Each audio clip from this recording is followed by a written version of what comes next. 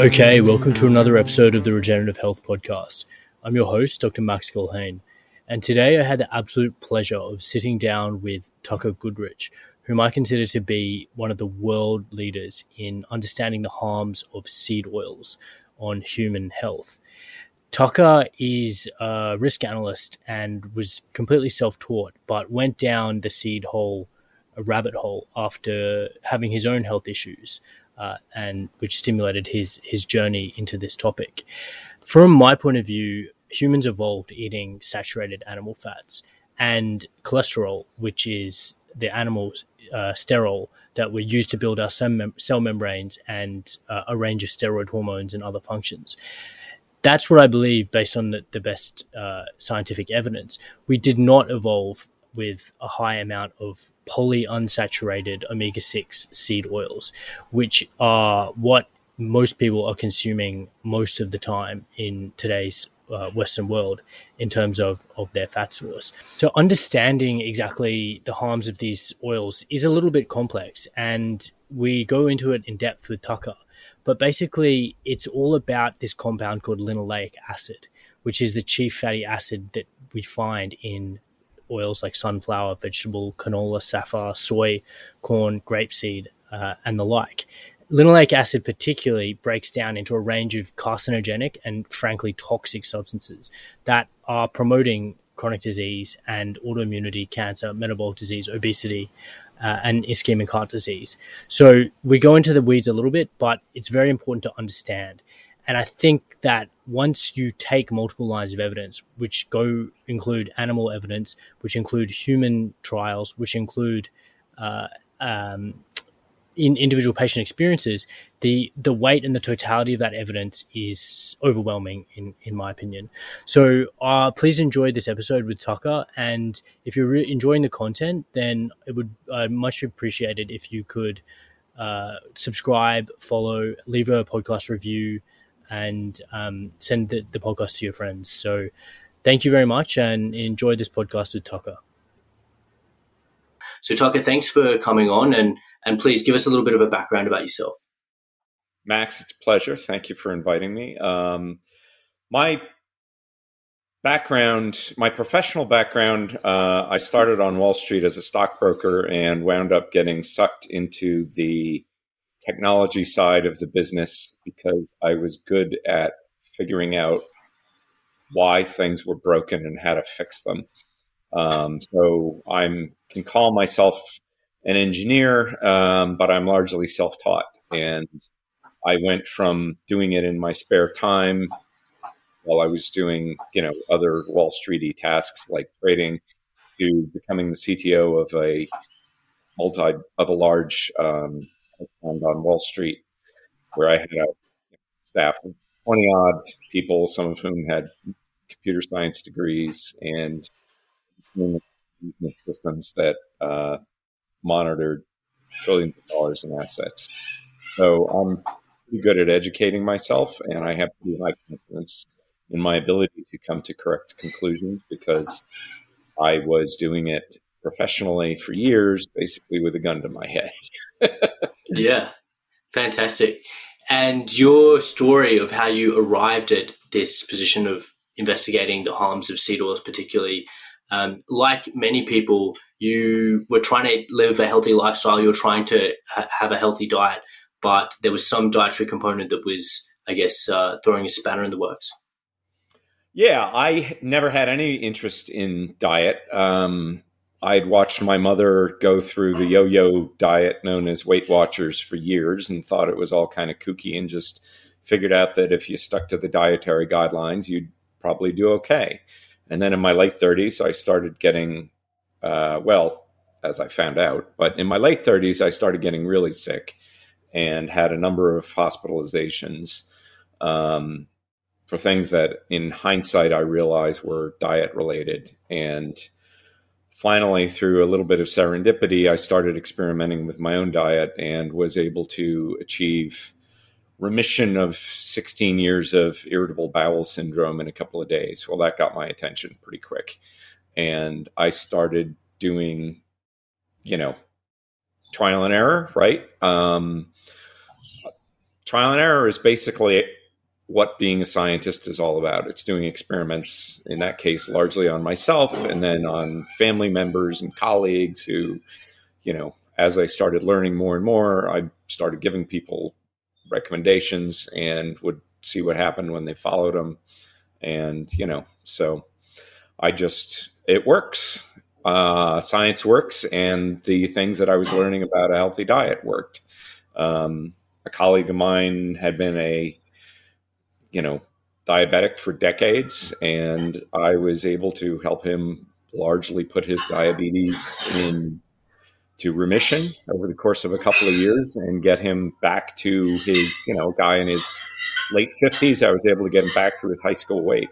And so the crux of, I guess, my thesis and your thesis is that a major constituent in the human diet, particularly for the last 50 years, is making people sick.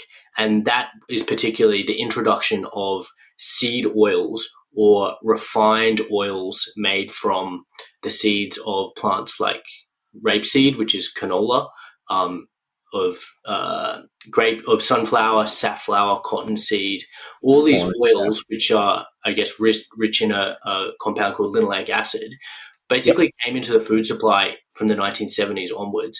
And it's our opinion that they're making people sick. So talk to that a little bit.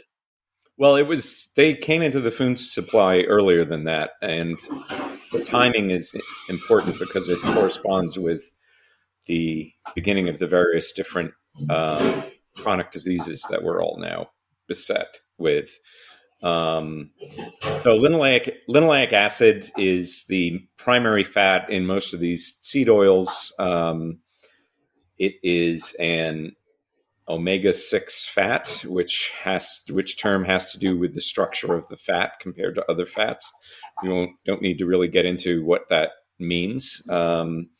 It's important because it is very susceptible to oxidative damage. And when it becomes damaged oxidatively, and this is true of most fats, by the way, it becomes toxic. The difference between linoleic acid and most other fats is it's more susceptible to becoming toxic, and the compounds it turns into are among the most toxic compounds that are produced from oxidized fats.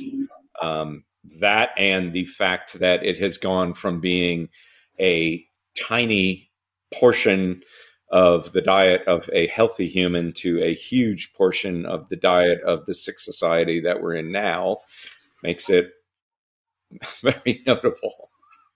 Linoleic acid we find in seed oils is predominantly or a constituent of these oils that is not in oils such as avocado oil, such as olive oil, and as fats such as coconut or butter or ghee or tallow.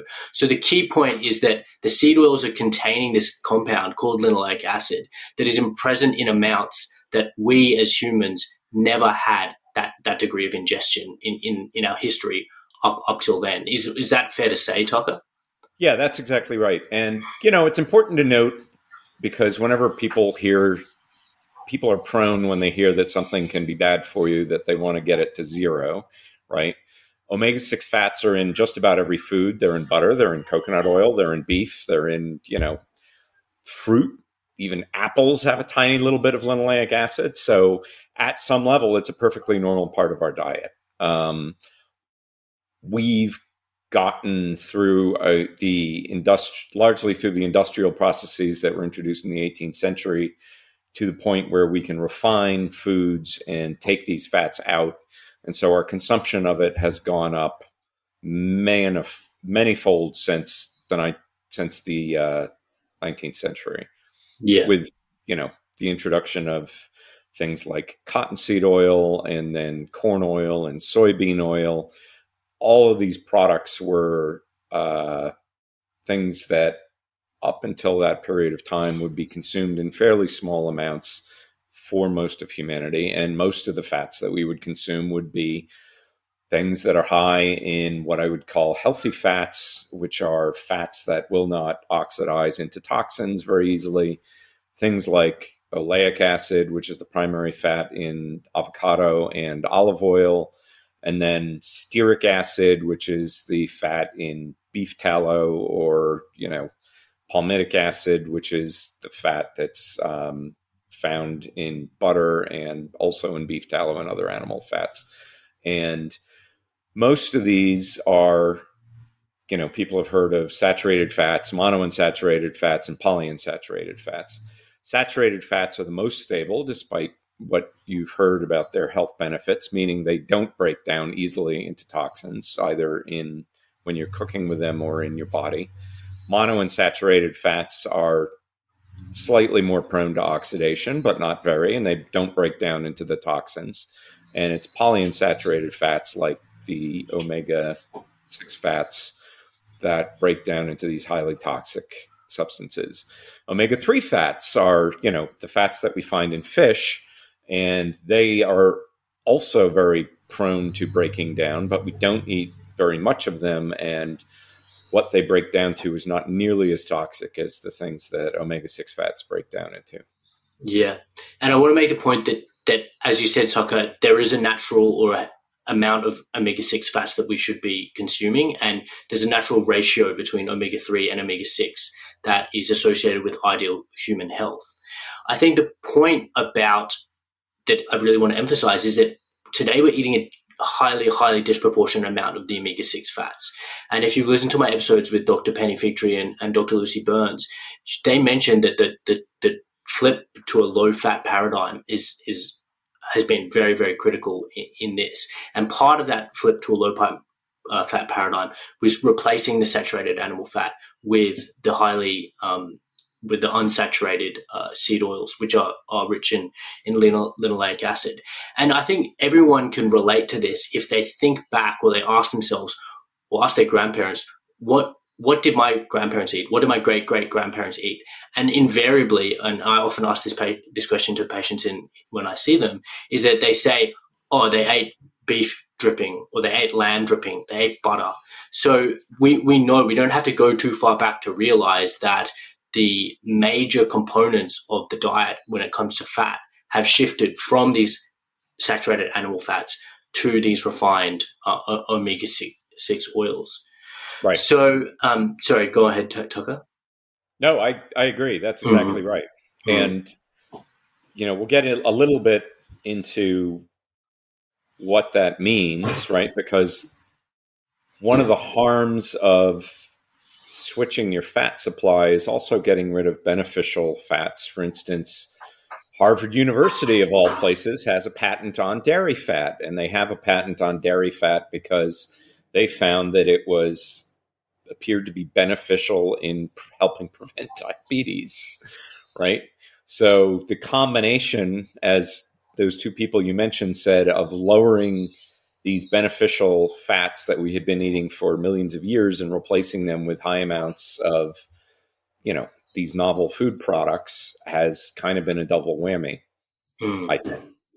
And the subtle point is that, which makes it kind of difficult for some people to understand why the seed oils are so harmful, is that, as you said, there is a natural amount that we actually need. So, and the linoleic acid molecule itself perhaps isn't as toxic by itself as its breakdown products, which we're about to discuss. So there's actually a lot of nuance around this topic that I think is exploited and in terms of obfuscation to try and convince people, hang on, these oils aren't as harmful as they truly are. But in fact, right, when you break down the science, as Tucker's done so brilliantly over the past decade, then we really start to get into the nuts and bolts of why they're so harmful. So we've given a preview of that, and particularly the fact that they have multiple double bonds in the fatty acid, which means they're highly prone to oxidation. So Tucker, give us an idea of what happens when this constituent of seed oils called linoleic acid, what happens when that oxidizes? Well, it breaks down into, so far they've counted hundreds of different molecules, right? So it's rather tough they've studied a few of them very intensively. One of the ones that I've been most interested in is a chemical known as 4-hydroxynonenal, which is abbreviated HNE. HNE is notable because it is only made from omega-6 fats, and that's either the linoleic acid that comes along in seed oils or from some of the longer chain omega-6 fats that are made in your body from linoleic acid. And this molecule has been studied fairly intensively since the 1990s. They've correlated it with multiple different chronic diseases. In fact, every single chronic disease that I've looked at has a correlation, and at least a correlation, and it's often thought for it to be a causal role in the disease process. It will do everything from break your mitochondria to cause genetic damage. So it's not, you always have to be careful when somebody comes along and says, as I am doing here, that this one thing is the cause of everything, right? And I'm going to be the first one to say that is the hallmark of a quack. But this appears to be the case where there are hundreds of thousands of papers in the literature looking into the role of this chemical and other related chemicals on chronic diseases. And they all point to a significant impact on the body, right? And again, since this is only made from these omega-6 fats, we can use it to some extent as a proxy for consumption of these fats, right? So your body has a very sophisticated and robust mechanism to deal with fats like this oxidizing and becoming toxic, right? There's an antioxidant produced in the body called glutathione, which is the primary means of detoxifying these HNE and the other lipid, what are known as lipid peroxidation products. This glutathione is so important that if they modify an animal so that it can't produce glutathione, it will not survive to be born, right? And lots of chronic diseases are associated with decreased rates of glutathione because one of the things that happens, glutathione essentially sacrifices itself, the molecule, by attaching to something like HNE. And then your body can recover some of it and it excretes some of it. So if you see conditions that are correlated with a decline in the antioxidants in the body, it's an indication that something is causing them to go down, right? This can either be that process is broken of producing them, or you have too much of an oxidant that they are trying to rid the body of. So we know that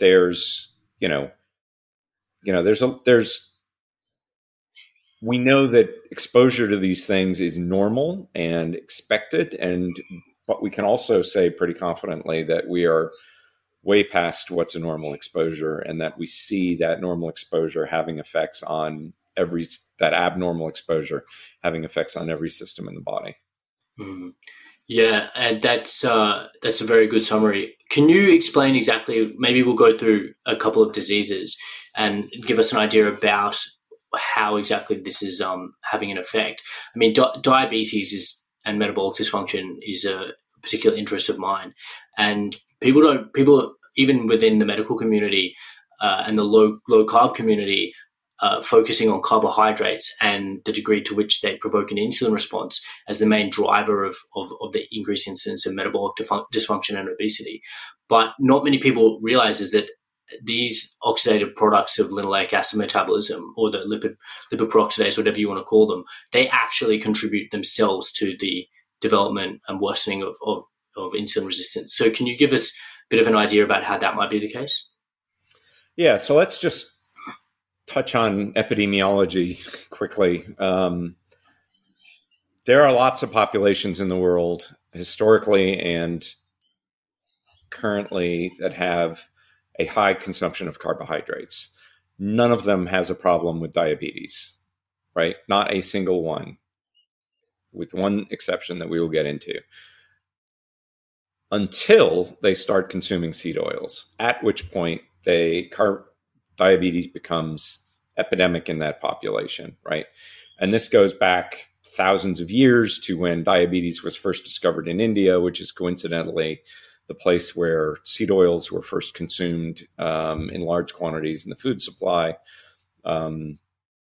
Sesame seed oil, as far as we know in the historical record, was introduced about 5,000 years ago in India, and diabetes was recognized, both type 1 and type 2, about 2,500 years ago by an Indian physician. In the modern era, diabetes in the United States was an extremely rare disease. Gary Taubes, in his excellent book, Good Calories, Bad Calories, goes through the recipe or the records of the hospitals in Boston, Massachusetts, which at the time was the center of medical science in the United States. And diabetes was a disease that they would see, handfuls of people over decades, right? Now we're at a state where arguably, depending on how you define it, 50% of the United States has diabetes. So we're talking about a fundamental and radical shift in the diet. That's interesting because diabetes started going up around the same time that seed oils were first introduced into the American diet through the consumption of cottonseed oil, which was basically introduced as an adulterant into the lard supply. They figured out that they had this, what at the time was effectively an industrial waste product from cotton production, right? Cottonseed oil is kind of a problem. You could use it for lamp fuel. It was pretty good for that. You couldn't really feed it to animals because it's overtly toxic if you feed it to animals too high a quantity. I mean, I'm laughing because it sounds so ridiculous, but this is unfortunately the historical record. And but you could cut lard with it and people wouldn't notice. There are some accounts that you will read from the medical literature back there, like for instance, when they introduced Crisco into the diet.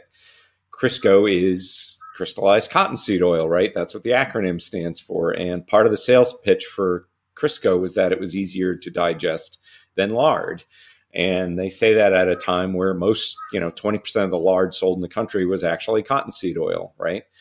The process of hydrogenating cottonseed oil into Crisco and the purification that they did to make Crisco does a lot to get a detoxified cottonseed product into the food supply. So ironically, they were right. It was easier to digest than lard, but that's only because their refining process detoxified the cottonseed. Right? So in 1961, they invented a product called intralipid, right? So there are medical conditions. There's one called short gut syndrome, where a baby is born with a small intestine that's so short that it is inadequate to allow them to digest, to absorb food, right? They can eat.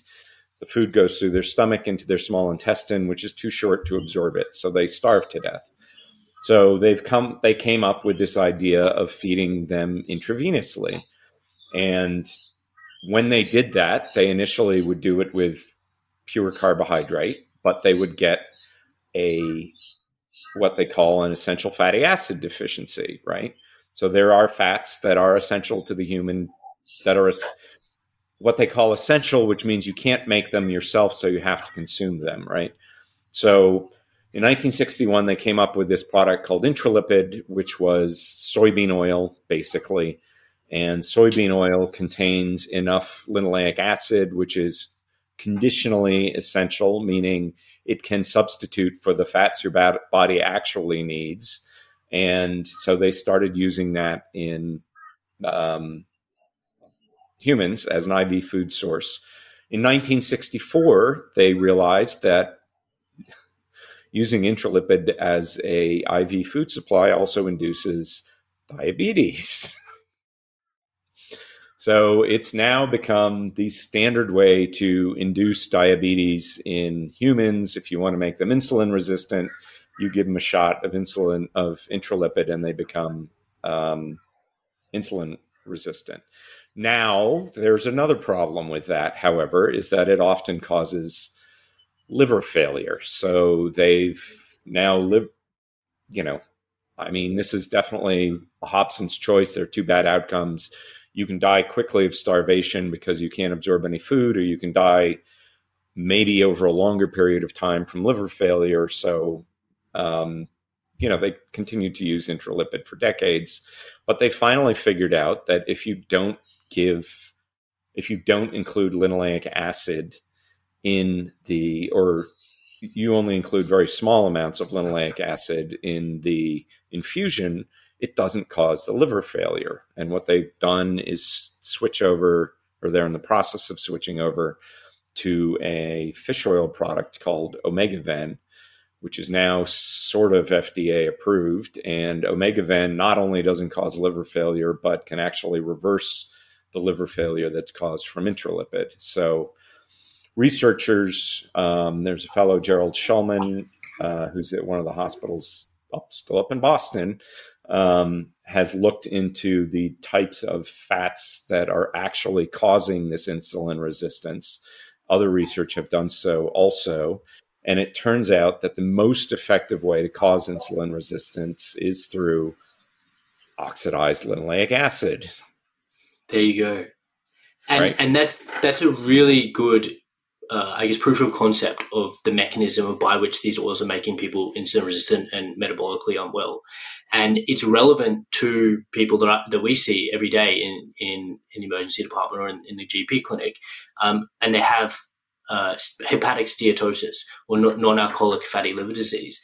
And that is basically a disease of accumulation of fat within the liver. It's a hallmark of metabolic syndrome, and basically is indicating that the body itself is having problems with its metabolic function.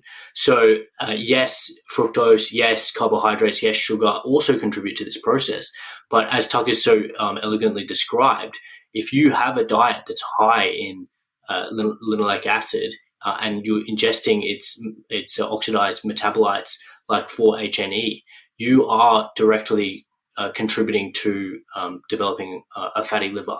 And as you say, if that progresses over a period of time, then you will become cirrhotic and you will have liver failure from basically unopposed inflammation and what Right. I imagine would be an overwhelmed antioxidant and glutathione system by just a constant exposure. Right. And it's important. There are two important things to note about this. One is that non-alcoholic fatty liver disease is a new disease from the 1980s, which is in my memory, right?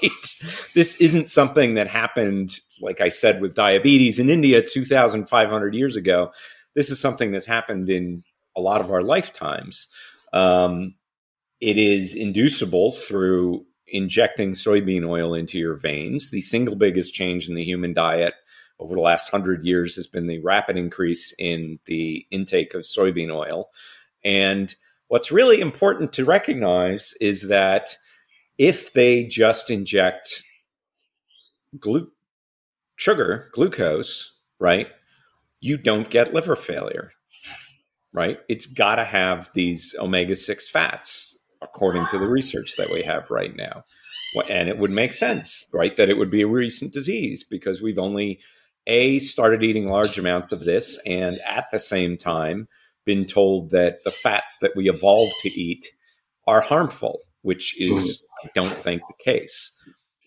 Right? Yeah, that's liver failure. The primary cause of liver failure up until recently was hepatitis, right, which is a viral infection that can kill your liver. Because we can now cure hepatitis, liver failure cases from that cure most of the time, not always, but we can, whereas we weren't able to before. Cases of liver failure from hepatitis are going down. They are being replaced by cases of liver failure starting with non-alcoholic fatty liver disease. Yeah, and I believe it was called, prior to the diagnosis or the labeling it as non-alcoholic fatty liver disease, which is now been called metabolic associated fatty liver disease. Prior to that, the entity was known as cryptogenic cirrhosis. with that name directly implying that they didn't know what exactly was causing it. Right. Well, we know now, and it is the modern food environment, of which what we're arguing, a diet high in linoleic acid is a major contributing factor. Right. Liver failure, the common cause of liver failure is, of course, consuming too much alcohol. And the story of the doctors who discovered non-alcoholic fatty liver disease was they had this old lady who came in with cirrhosis of the liver, and they said, well, how much do you drink? And she said, I haven't had a drink in my whole life. What are you talking about, doctor? Hence the non-alcoholic fatty liver disease. And now we're seeing this not in little old ladies, but children are coming down with this, right? Who've also never had a drink in their lives. Now, just since one doctor said to me once upon a time, well, you're not suggesting that polyunsaturated fats are associated with alcoholic liver failure, are you? And I indeed am, because we have animal models where if you give them beef tallow, which has very low amounts of linoleic acid, you can give them up to 30% of their calories as ethanol, and they will not get liver failure. Wow. The title of the paper, I'm doing this from memory, but it's basically linoleic acid is required for induction of alcoholic liver failure in animals, right? So there's, regardless of whether or not you're drinking booze, there's a clear link between these omega-6 fats and liver failure. Yeah. And the other interesting point is that the time of onset from drinking a large consumption of alcohol to the development of, cirrhosis, obviously it's variable in different patients, but is relatively longer compared to how quickly we're seeing progression of liver disease in young people and in people who are metabolically unwell with metabolic associated fatty liver disease. So that implies to me that as in terms of hepatotoxicity of different substances, linoleic acid and particularly whatever else is contributing to that process is incredibly potent in inducing liver dysfunction compared to alcohol. Yes. Well, and it's interesting. Part of the detoxification mechanism, there's a common thread here, right? Part of the detox pathway for alcohol is an enzyme called aldehyde dehydrogenase, right? So when you drink ethanol, it's converted into acetaldehyde, which is then converted into, I can't remember the next step, but that is detoxified by this aldehyde dehydrogenase, ALDH, right? ALDH is also what detoxifies HNE, the chemical we were talking about that is produced from linoleic acid. And if you have, so for instance, they took another rodent model and they gave them not much linoleic acid, and it would cause them to become obese. And then they gave them a chemical that would stimulate their production of this aldehyde dehydrogenase, and it prevented the linoleic acid from causing obesity, right? So we have this common pathway, and it kind of makes sense that taking two toxins, alcohol and HNE, that are going through the same detox pathway would produce a worse outcome than either one of them independently, right? Because there's only so much bandwidth in the body in these detox pathways. Yeah. And the point I want to make is that there's a multifactorial kind of insult if we think about the modern food environment. And in addition to the linoleic acid, just imagine someone who's sitting down at McDonald's and they've got the large supersized Coke and they've got the supersized fries, which are just completely doused and soaked in soybean or canola or vegetable oil that's rich in linoleic acid. They're having a high load of fructose, particularly in the form of a high fructose corn syrup. That itself might be contaminated with glyphosate or Roundup, which is, again, ubiquitous in the refined food environment. Both of those substances additionally have been shown to contribute to the development of metabolic associated fatty liver disease. So what we're doing is we're stacking insults on top of each other. And they're synergistically causing harm. So, I've actually seen a couple of papers in humans looking at the negative effects of a fructose load, right? And they use HNE as the index of harm, as the marker of harm, right? So, yeah, sit down at a McDonald's. The healthiest thing on your plate is the burger patty, right? And then you've got a bunch of fries in that are, thick with seed oils because the potatoes absorb the fat. There's a lot of HNE in the potatoes because that's what the heating process does to linoleic acid. And then you've got a Coke with a lot of fructose in it, which when it gets into your body is going to accelerate the oxidation of the linoleic acid that's already in your body. And they track this in humans, in children. They're like, oh, look, we've given them fructose and the amount of HNE is going up. And the particular papers I'm thinking of, they never connect that dot, right? They never say, gee, Coke causes the fat in the French fries to become toxic faster. But that's a fact. And that, I mean, we know that this concept in epidemiology is called effect modification. And it means that you got multiple factors and they're kind of exacerbating whatever outcome that we're seeing. It actually reminds me additionally, and this is tangentially related, which is a finding, I believe it was in the Sydney diet heart study where they were feeding two groups. One was butter and one was seed oil rich diet. And what they noticed was that one was margarine, actually. Margarine. Okay, there you go. The outcome that they measured, which I believe was all-cause mortality or people dying, was that much greater. So the margarine group died at a higher rate than the butter group, but smokers who were in the margarine group had even higher mortality.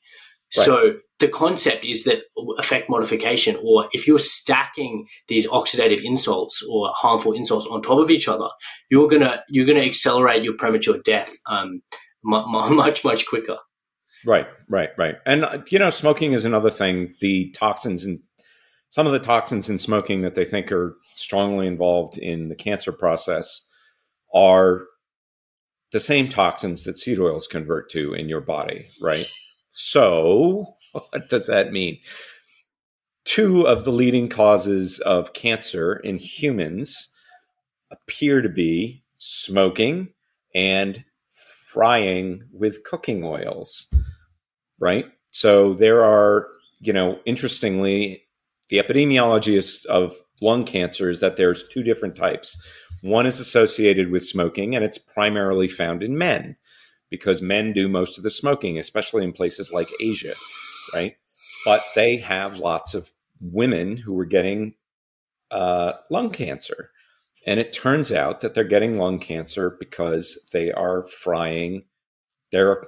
cooking with seed oils, and they can replicate that in animals. So the World Health Organization has issued a warning about what they call high temperature cooking, saying that it's a human carcinogen, right? And it's not, when you start getting down to, smoking contains another aldehyde toxin called acrolein, and acrolein is also produced from heating seed oils. So you're literally getting similar toxins from the two sources. Yeah, incredible. And incidentally, smoking is going down around the world. So lung cancer from smoking is going down around the world, but cooking with seed oils is going up around the world. So the type of cancer that's the adenocarcinoma that's associated with, non-smoking related lung cancer is going up around the world, primarily in women, because generally women do the cooking. Yeah, and you can just imagine how many people are standing over a hot wok filled with sunflower or canola or soy oil, right. Day in, day out, just inhaling all those oxidated metabolites, deep into their lungs. Yes. So I guess that the moral of that story is if you smoke, don't eat seed oils, and if you eat seed oils, don't smoke. And don't cook with your cooking oil. Yeah, and don't use it at all. I mean, I've done a fair bit of traveling, and I'm sure Tucker, you have as well. And what you notice no matter where you go in the world, how ubiquitous seed oils are. And each country might have a different one. In the US, it's commonly corn and soy. Here in Australia, it's predominantly canola and sunflower. So it's every kind of country has their own local brand of high linoleic acid oil that's harming them. And every single one of these societies went from eating a traditional diet rich in animal fats to this seed oil diet, and everyone is overweight and obese.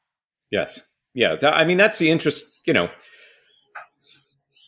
don't know how much we want to get into epidemiologies because it's kind of a tedious subject, but I've heard people say epidemiology doesn't support this association. And I have a simple question. Show me a population with a high intake of seed oils that doesn't have heart disease, diabetes, and obesity. I can show you societies that don't consume seed oils that don't have any of those three. Mm-hmm. There are lots of accounts of folks like that going back decades, right? But in every single human society, when you start adding seed oil consumption in, you get all the chronic diseases. Mm-hmm. And I want you to mention that society that we were going to touch on who do have a high linoleic acid consumption, I believe, seasonally. Yes. So that is the Bushmen in Africa, right? So they're the only population eating a hunter-gatherer diet, right, who fails an oral glucose tolerance test. Now, it's interesting because even the Eskimos, who basically never eat any plant-based sources of carbohydrate, don't become glucose intolerant. But the Bushmen do seasonally, and it appears to correlate with their consumption of seed oils that they are getting from something called the mongongo nut, right, which is a large portion of their calories. And the oil of the mongongo nut contains a lot of linoleic acid. And, they will get, as the paper said, what appears to be diabetes. And the paper noted it's very surprising that these people would appear to be diabetic because none of the other populations like this ever appear to be diabetic. They've also tend to have, some of the pictures I've seen, they've got a fat tummy, which may indicate, a little visceral obesity, which is, it seems, where the body is storing and dealing with the consequences of linoleic acid toxicity first. Yeah, that's fascinating, and it really, I guess, builds this hypothesis where you have societies that are eating otherwise an ancestrally appropriate diet, but when they jack that percentage of ingested linoleic acid up seasonally, they get the hallmarks of metabolic dysfunction that we see in the West all year round. And the only factor that's changing is the percentage of linoleic acid in that diet. So when we're thinking about cause and effect, and as you were mentioning earlier, we're building a strong case that is a causative relationship. Right. And, it's the same thing. There was a paper done in 2012 by the National Institutes of Health. The title is Linoleic Acid Induces Obesity Through, their effects on the endocannabinoid system. And they took a diet that looked very similar to the standard lab diet that's used in labs all around the world to induce for what they call diet-induced obesity. And they varied the linoleic acid content in the diet. And they varied it against the saturated fat content. And they kept the sugar and the protein and the total fat amount constant across all the different diets that they looked at. And the mice eating the low linoleic acid diet, they modeled it 2% to 8% against 8%, right? Because 2% was the amount of linoleic acid that we were eating at the beginning of the 20th century, and 8% is about the amount that people were eating when they did the study in 2012. And there was a clear, they have these upsetting to some people pictures of these little mice flayed open so you can see how fatty the linoleic acid made them. But there's a really interesting aspect to that. And the interesting facet is that DHA was somewhat protective against the obesogenic effects of linoleic acid, right? which may explain why we see populations like the Japanese, who eat a lot of fish, who don't have these same problems with obesity as the genetically very similar Chinese, who don't have the same level of fish consumption. And gets us back into, again, that there are multiple variables going on here that could modulate this effect of seed oil consumption. Yes. In the other fats in your diet. Yeah, fascinating. And for the listener, DHA specifically refers to the omega-3 fatty acid and is very, very important health dietary component, especially for newborn and pregnant women and the newborns in terms of brain development. But as you say, Tucker, it's in that population, it indicates not only do you need to get disease, not only do you need to eat a high linoleic acid diet with these omega-6s, but you also need to eat or have an absence of protective omega-3s. So there's a lot of ways that we can go. There's a lot of kind of fail safes, and if you're doing everything wrong, then you're going to get disease. But perhaps you can do a couple things right to protect yourself. Right. I want to flip now and you mentioned really briefly the endocannabinoid system, and we as doctors see patients who are basically dealing with food addiction, and from a clinical point of view, I think about the drivers of overeating and obesity as physiological and psychological. Psychological are deep-seated unresolved traumas that people use and kind of self-medicate themselves with food and refined sugar and all donuts and all these types of foods. But there's a physiological reason why that food addiction is being potentiated, and that is this endocannabinoid system. So Tucker, explain to us what makes these linoleic acid rich foods so addictive. Yeah, and addictive isn't the wrong word to use, right? We have a drug, which was human approved at one point, that blocks the uptake of these chemicals called endocannabinoids. And it was, interestingly, an obesity drug, but really interestingly, it also improved the markers of cardiovascular disease and diabetes, right? So it was considered to be a wonder drug when it came out. It unfortunately had a negative side effect, which we'll get into, but it was withdrawn from the market because of that negative side effect. So what does it do? When you eat linoleic acid, your body detects it via receptors thought to be in the tongue, and in your gut, it starts a process of converting linoleic acid into another omega-6 fat called arachidonic acid, and then it converts that into these chemicals called endocannabinoids, right? Endo means inside, cannabinoid means similar to the chemicals found in cannabis plants, marijuana, right? Now, everybody's heard about smoking marijuana giving you the munchies, okay?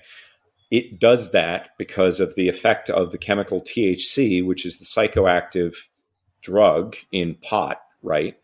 Which gives you whatever effects you get from pot. And one of those effects is the munchies, right?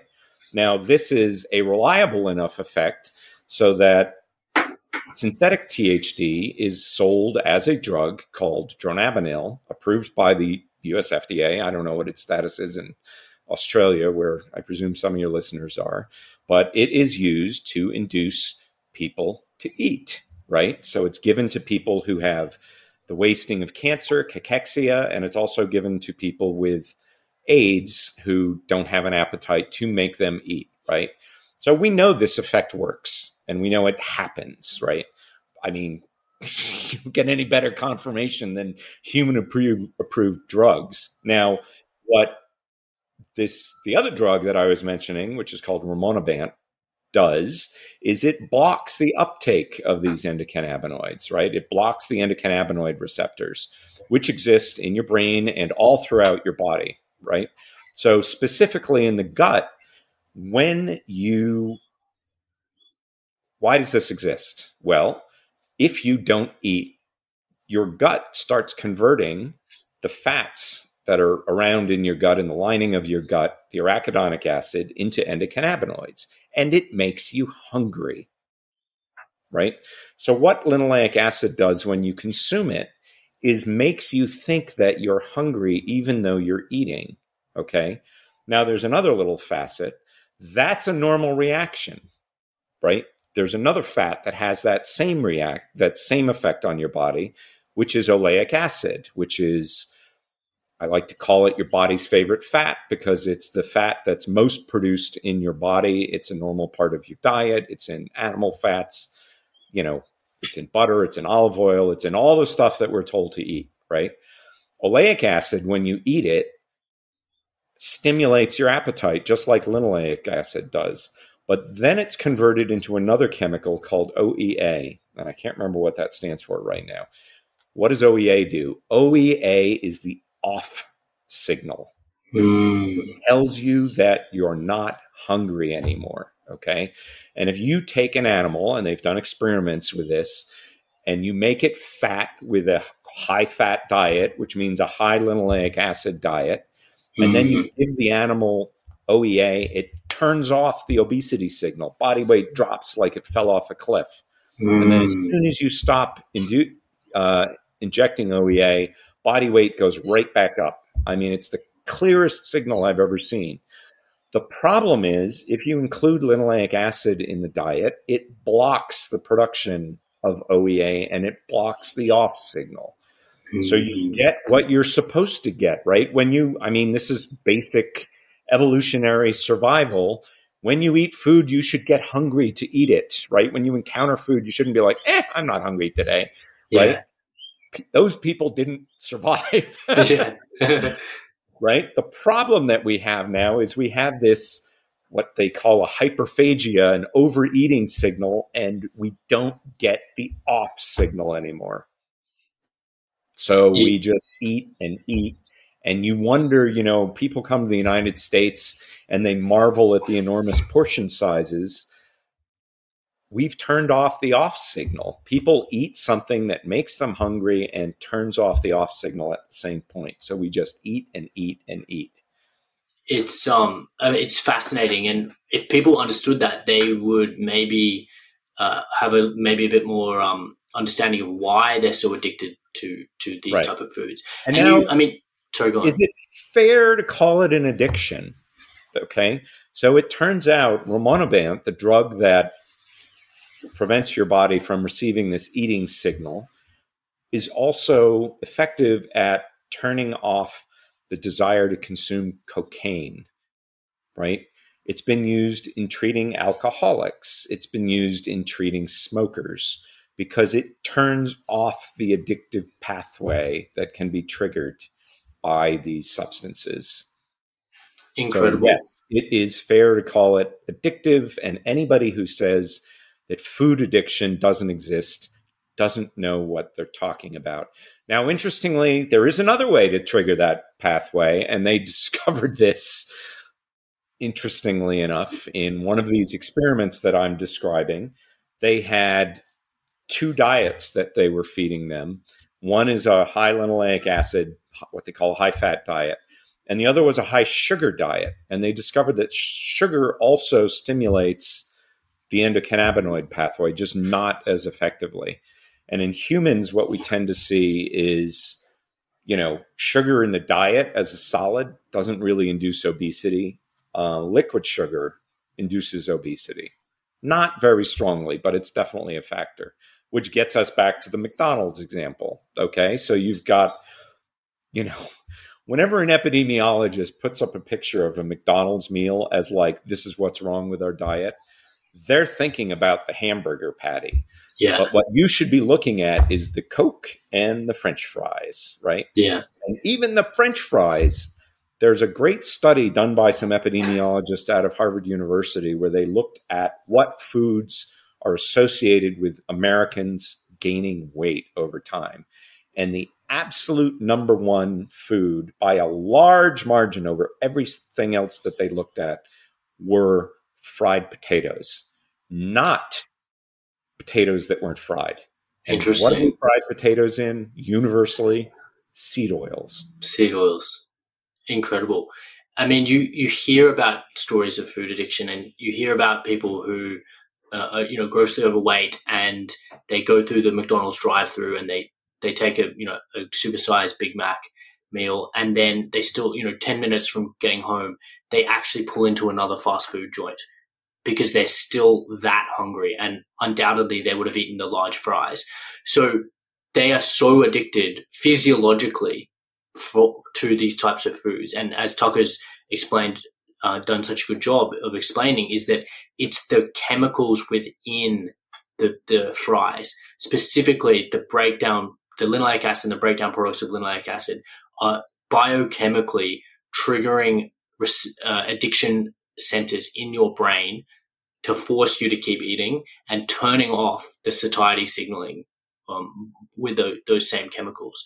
So if people understood that, they might give them a better idea about why they need to be so diligent in avoiding seed oils, is because it's not a fair fight. You're biochemically up against it in terms of controlling your portion size, eating less, moving more. I mean, it just gets thrown out the window when we understand the biochemistry and the physiology of what's actually happening here. No one with the strongest willpower is going to be able to, over a long time period, be able to resist, overeating or just eating French fries in moderation. And, that's often what we see. So thanks, Tucker. I really liked how you gave us that information, that background, because as you said, sugar consumption and seed oil consumption is driving our endogenous endocannabinoid system, and in terms of feeding, overeating, and the development of metabolic dysfunction. Right. And there's the double whammy there is the other thing that chemical HNE that I mentioned does is it alters your body's fat storage system to overproduce fat, and it causes obesity in every species. I mean, they've discovered this in bacteria, in C. elegans, the worms that are used in labs, and it apparently also has the same effect in people, which probably explains why those French fried potatoes are so fattening, because you were literally eating a chemical that makes you overstore fat. Yeah, incredible. And I want to quickly ask you, you previewed it before, prior to the introduction of seed oils into the human diet, and as you mentioned, that happened in the early 1900s with the repurposement of cottonseed oil, which is, again, I want to emphasize, an industrial waste product. This is not a decision that was made through first principles understanding of human health and the optimal human fat. It was literally a repurposed waste product of industry that was conveniently used to improve the bottom line of the Crisco company. And what is the evolutionary appropriate percentage of linoleic acid in the diet now and compared to now? Well, that's another nuance that we should probably touch on, right? Because if you read things like the American Dietary Guidelines, they mention that linoleic acid is essential and therefore you should eat it. In truth, that was the result of bad science. Linoleic acid is not essential as far as we know, based on the experiments that have been done.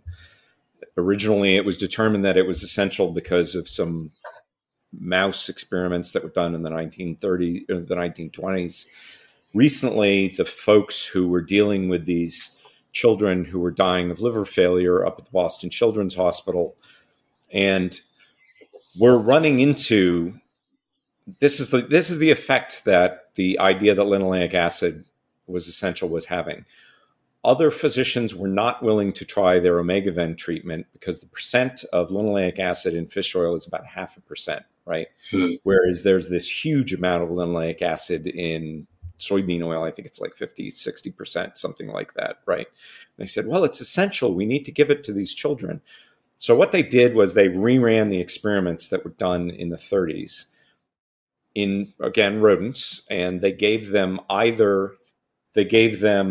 fish oil and a tiny little bit of arachidonic acid, which is the omega-6 fat that is, it turns out, actually essential, and no linoleic acid. And then they proceeded to breed these rodents for 10 generations to see if any bad effects would come over time. And they were perfectly fine. So Linoleic acid is not an essential fat. If it is an essential fat, the same people at Boston Children had children who had fatty acid deficiency, and they were able to cure it by giving them fish oil with only 0.5% of linoleic acid, right?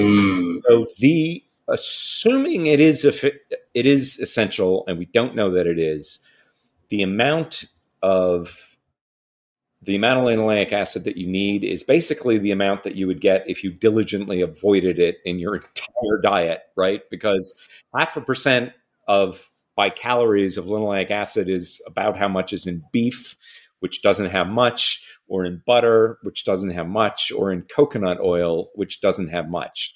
So if you diligently avoid it and eat real whole foods, it is impossible to get a linoleic acid deficiency. Nobody outside the care of a physician in human history has ever gotten a linoleic acid deficiency, period. Yeah, I mean, that says it all. So any additional refined source of linoleic acid, as in that you'd get in the modern diet, the modern industrially refined diet, is additional to your needs and is probably harming you through these linoleic acid breakdown products that we've just explained about. Right. And this becomes important in diseases like cancer, which everybody's concerned about, right? So the animal models of cancer show, I'm thinking of breast cancer here specifically, which is of concern to at least half your audience.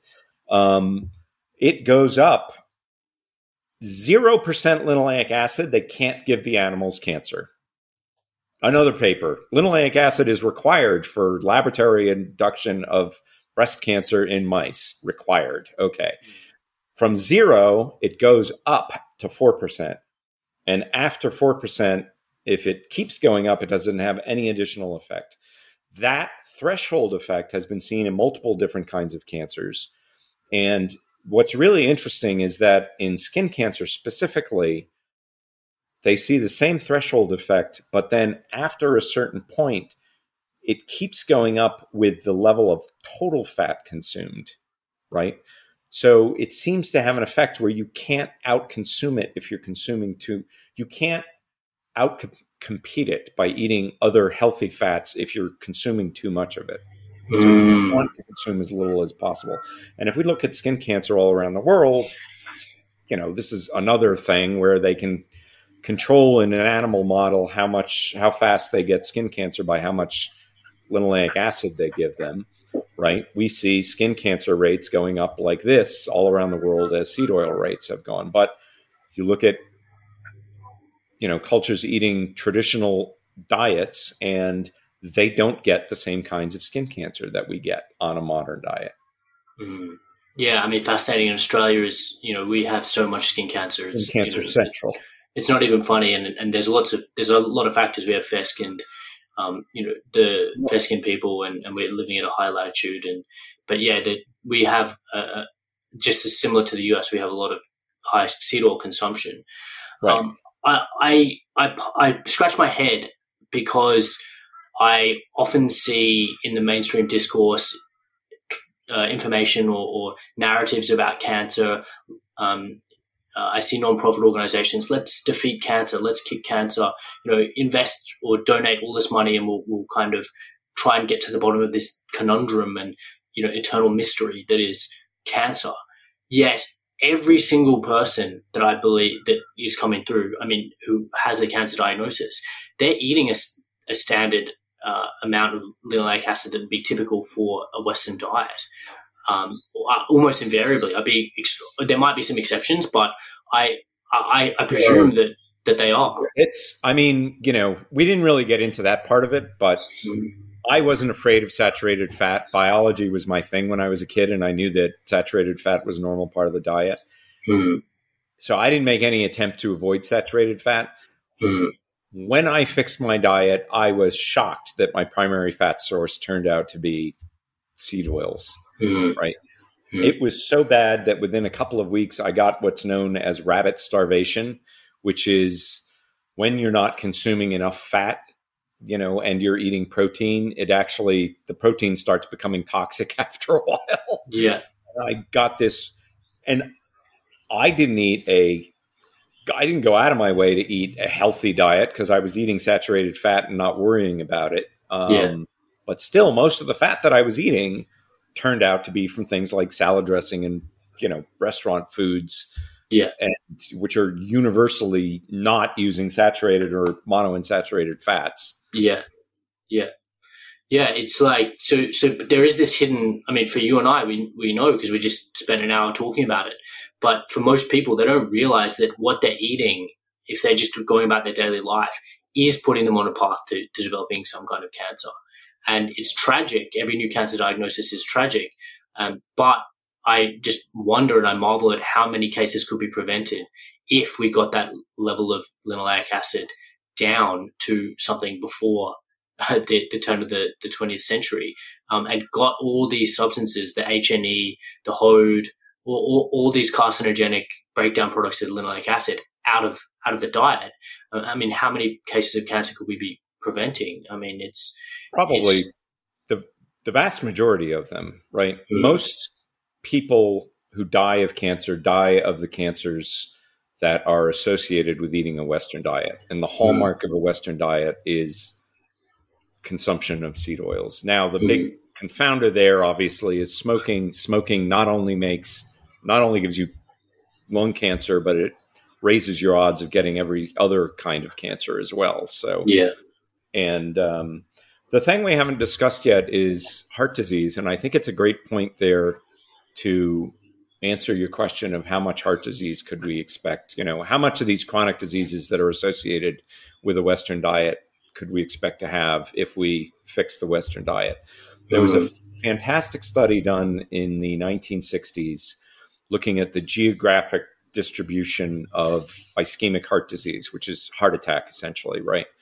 And one of the really fascinating things about a heart attack to a layman like myself, this may be old news to a physician, is that when you have a heart attack, it causes damage in the heart.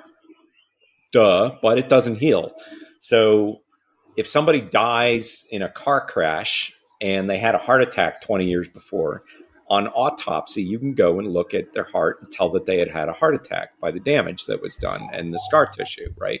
So that's really interesting. So what they did is they did autopsies in the United States and in the countries where these different populations they were looking at in the United States had come from. So they looked at Japanese Americans, they looked at Korean Americans, and they looked at African Americans.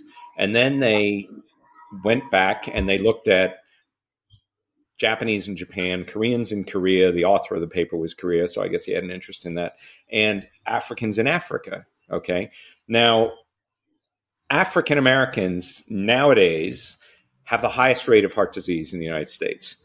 Mm-hmm. In the 1960s, the paper was published in 1964, I think.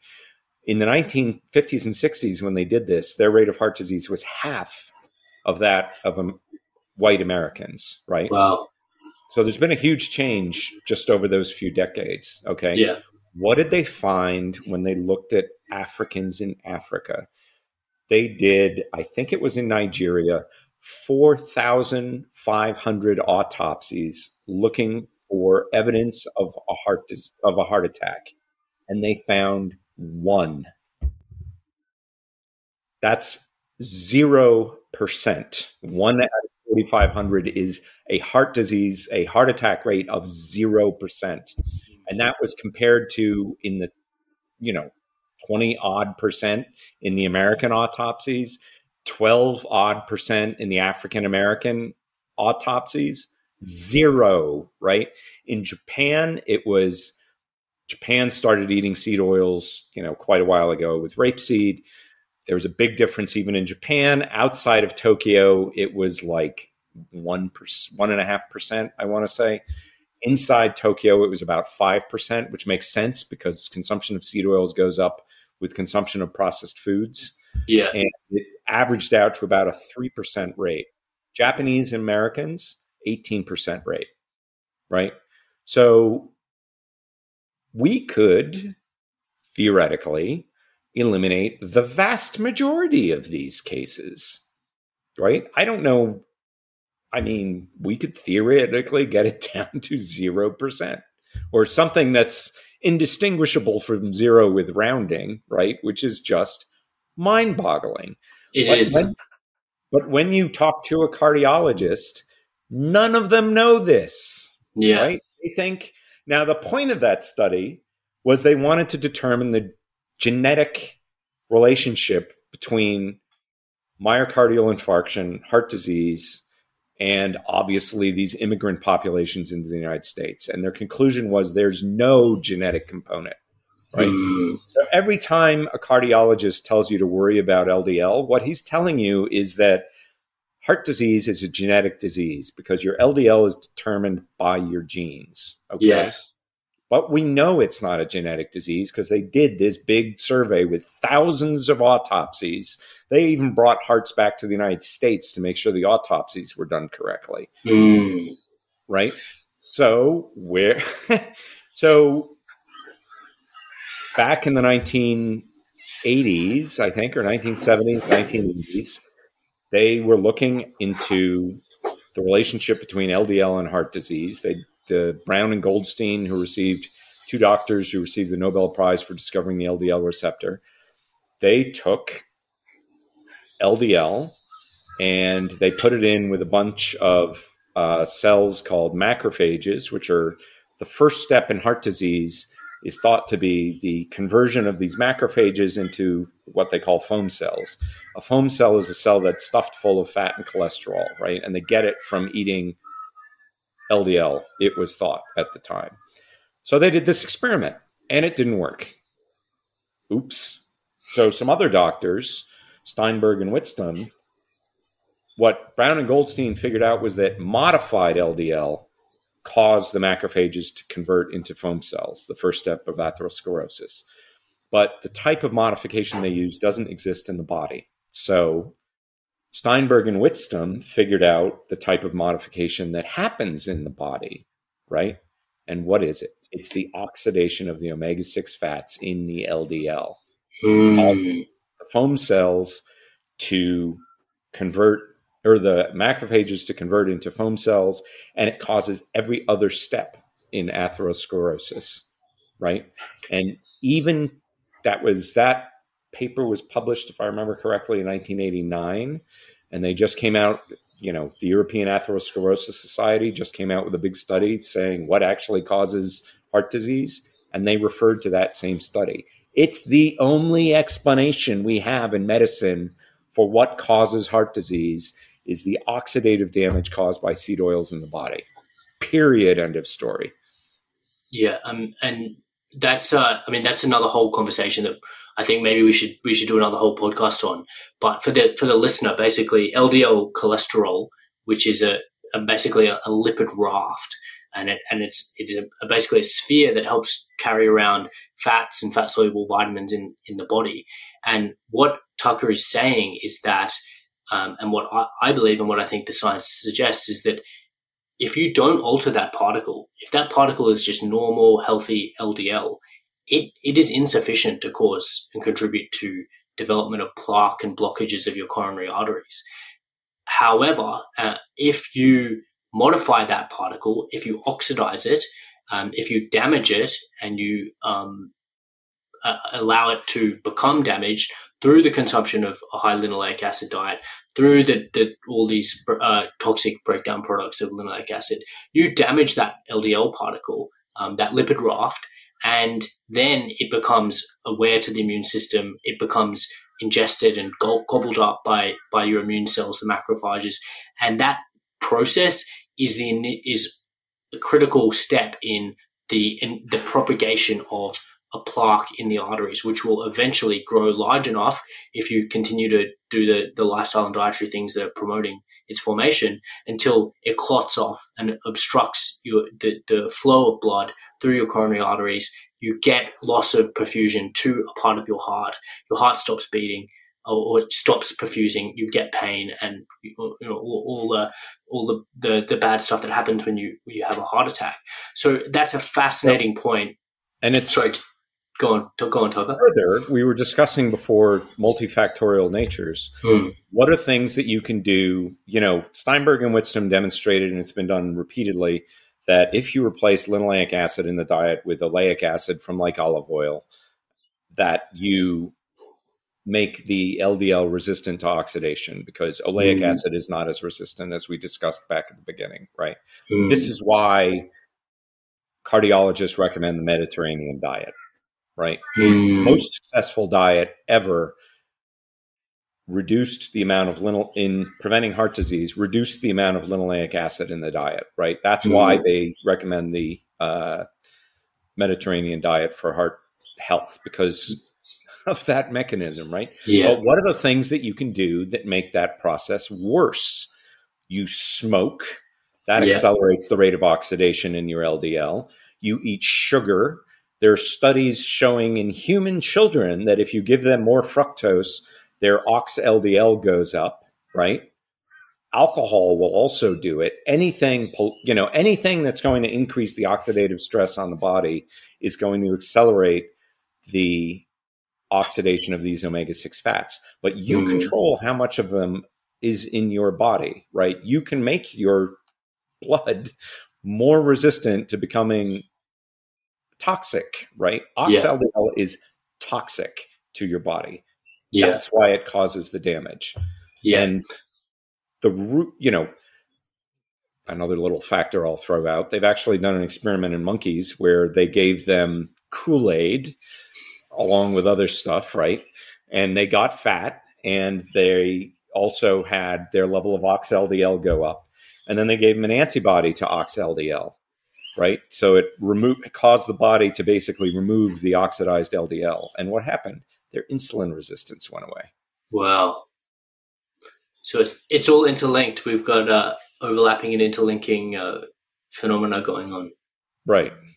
This, as I said, this is another whole discussion. But clinically, we can look at your lipid subfraction and look at your size of your LDL particles. And for people that are interested or at high risk, you will get a specific pathognomonic pattern on that lipid subfraction that indicates you have higher oxidized LDL.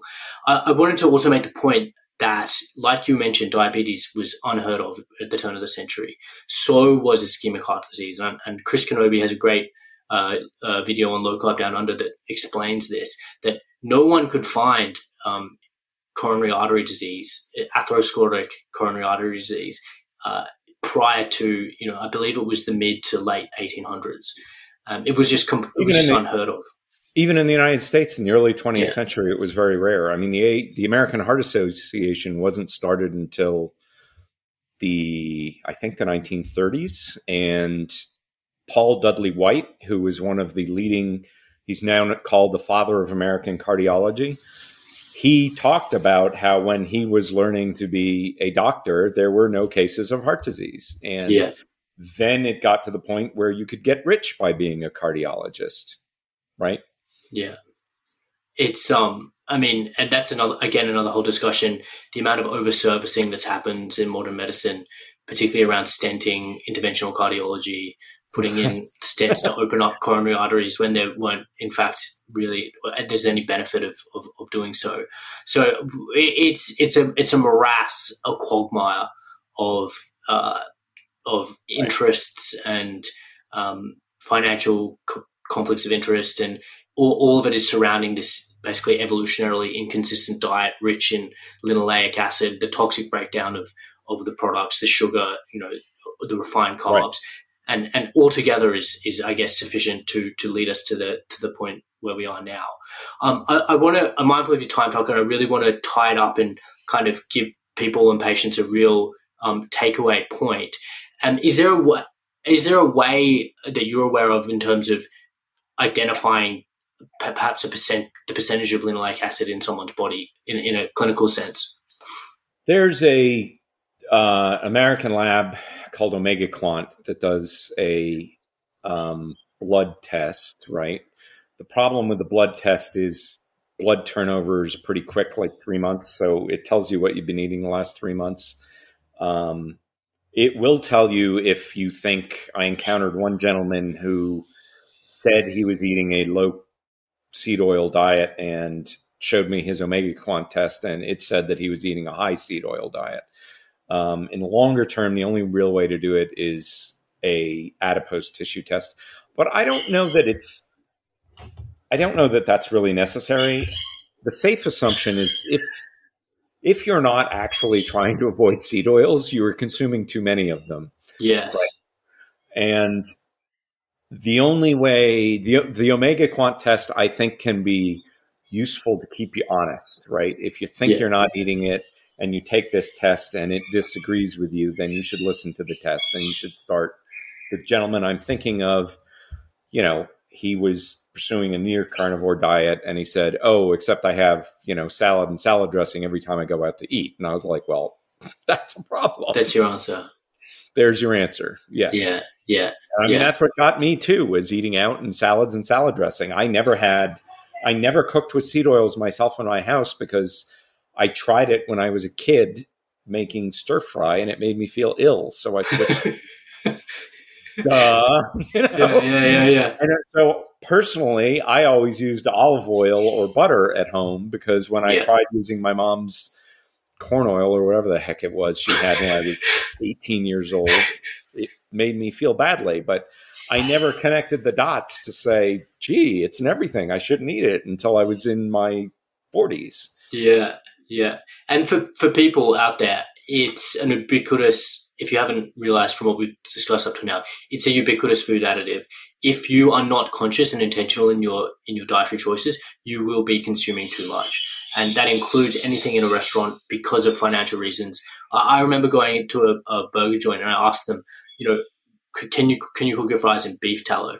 And they went back and came to me a couple of weeks later, and they said beef oil is 5 times the cost of the canola oil that we're using to cook these fries in. So you will not find a restaurant who cooks in butter or olive oil or beef tallow. It's very, very rare unless they specifically advertise it. There are a few. There's one food chain in the United States called Buffalo Wild Wing that supposedly cooks in beef oil, as you call it, beef tallow, but not exclusively. But you could count the exceptions on one hand. One hand. Yeah. It's a safe bet. I want to give credit. There are some people who are becoming more aware of this, and this is something else that we should discuss. Is that industry there are major issues aside from health issues with using these high linoleic oils. This sounds crazy. I have a warning on my washer dryer that says not to use it to clean clothing that has vegetable oils on it because it might not get it all out and then they can burst into flames. And wow. No joke. I didn't notice this until recently. I posted a picture of it to Twitter, right? But this is a real problem in the restaurant industry because you have all these guys working around fryers in your uniforms. They take them off at the end of the day. They throw them into a bin. You put the bin into the back of a hot truck and poof, it bursts into flames. It polymerizes, which means it forms like a lacquer all over the kitchen. It's really hard to clean. So for various reasons, it also goes bad. It goes rancid, right? These omega-6 fats go rancid. So industry has been trying, and those are all the same reasons that it's bad for your health, incidentally, right? Yeah. So industry for years has been trying to get what they call high oleic oils, what we should call, and what if they were honest, they would call low linoleic acid oils. Yeah. So there are some options out there. There are high oleic sunflower oils.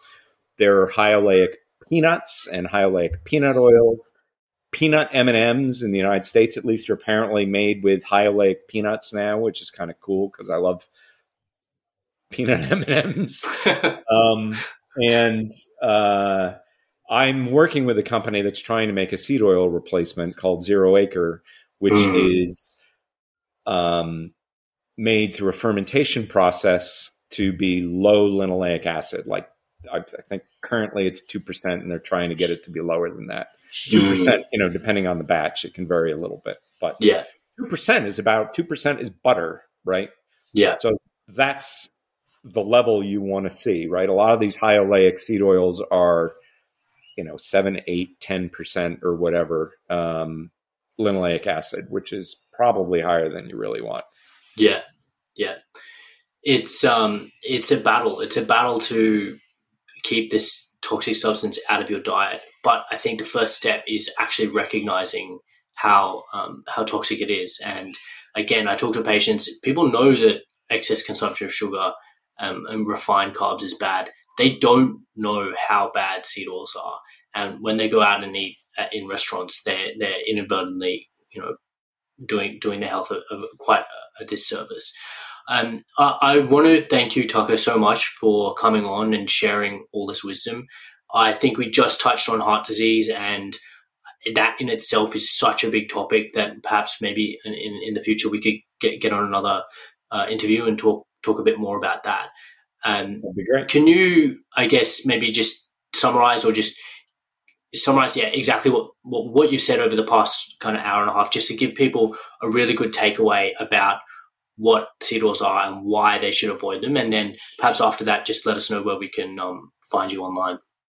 Yeah, I mean, in a nutshell, the best scientific and medical evidence that we have for why we're having this epidemic of chronic disease is due to the excess consumption of linoleic acid, mostly via seed oils, right?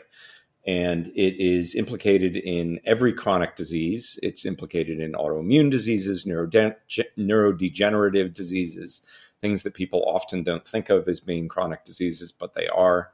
And it requires some diligence, and there's a lack of convenience in cutting it out of your diet. But I've been doing this at this point for 13 years. And for me personally, the health benefits have just been mind-boggling.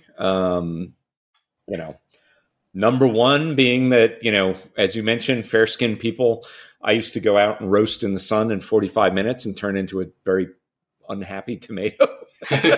And now I live here in Idaho in the United States in the desert, and I can go out and go camping.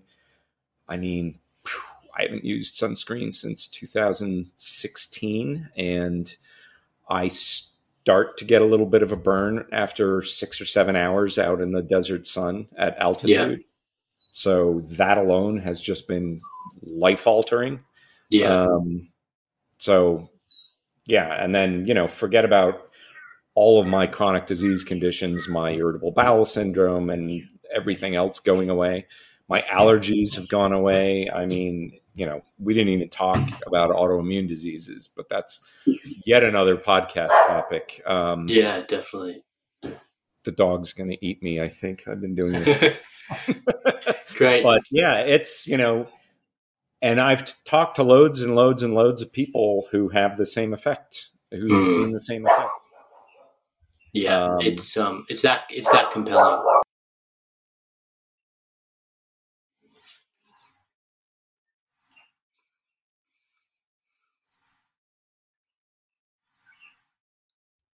He's been pretty good. Yeah, he's done well. So, Tucker, tell us, where can people follow you? Where can they read your work? Where can they learn more about the toxicity of seed oils? I'm very active on Twitter. My handle is @Tucker Goodrich. I have a link to my blog there. My blog is yelling-stop.blogspot.com.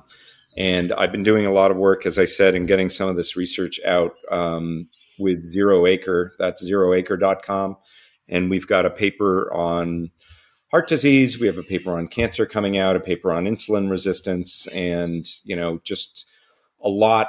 They've been fabulous, not only about making a product that can hopefully help us start to solve this problem, but in making people aware of the actual medical research that is out there of why this is really a problem, right? Because I don't take anybody's word for anything, and I don't think you should either. So go read the literature, find out if what we're saying here is accurate, right? You'll find it is. I've had people audit my podcasts where they went and looked up everything I said to see if they could find a reference.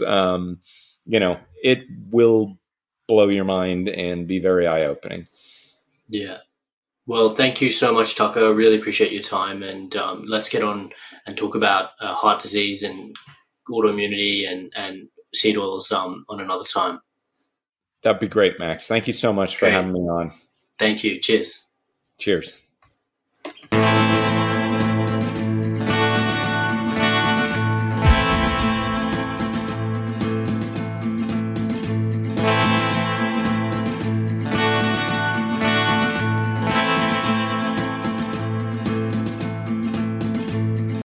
Thanks for listening to the Regenerative Health Podcast. I hope this episode helped you better understand some aspect of improving your lifestyle for optimal health. If you enjoyed this episode, then share it out with friends and family. Leaving a 5-star review on Apple or Spotify podcasts also helps spread the message. Thank you and see you next time.